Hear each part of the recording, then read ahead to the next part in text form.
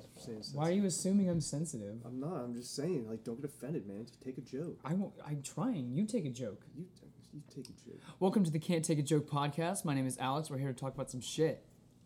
To give you a little visual, what Alex looked like, he's a little shorter than Snooki, and Wow. he's got the anger of a lion who hasn't eaten in 7 days. He looks like Gimli with anorexia.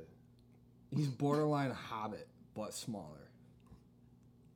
I didn't even know what to say. I was like, what? I'm Andrew. I'm the dopest one. What's up? No. Andrew's the dumbest fattest one. motherfucker on the face of the planet. Andrew's the bro. fattest one. Andrew looks like the clear definition of someone who was fit, but then they got into a relationship and they got a little too comfy around the edges. Andrew looks like Jon Snow fucked the inbred girl. Damn. And who are you? What's up? I'm Jake. I just like talking about stuff. He doesn't like talking at all. I talk about Jake stuff. talks too much.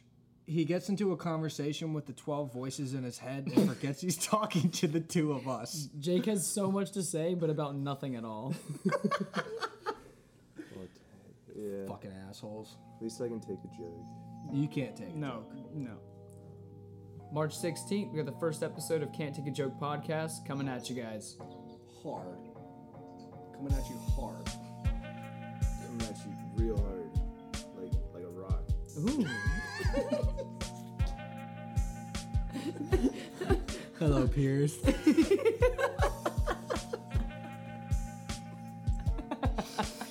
My fellow Americans. School, we're getting into talking to girls and shit, and my dumb ass thought if I had a six-pack, girls would come and like me.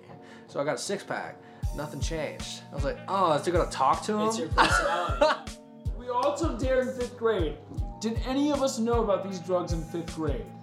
No. So instead, I think they should do a course. Sorry to interrupt, guys. I'm heading upstairs. Would you like anything? Something to eat, something to drink? I got snacks, bro. I can bring you snacks. I know that there was something, although I can't put it to a religion, although I can't put it to a name, I know there was something there for me.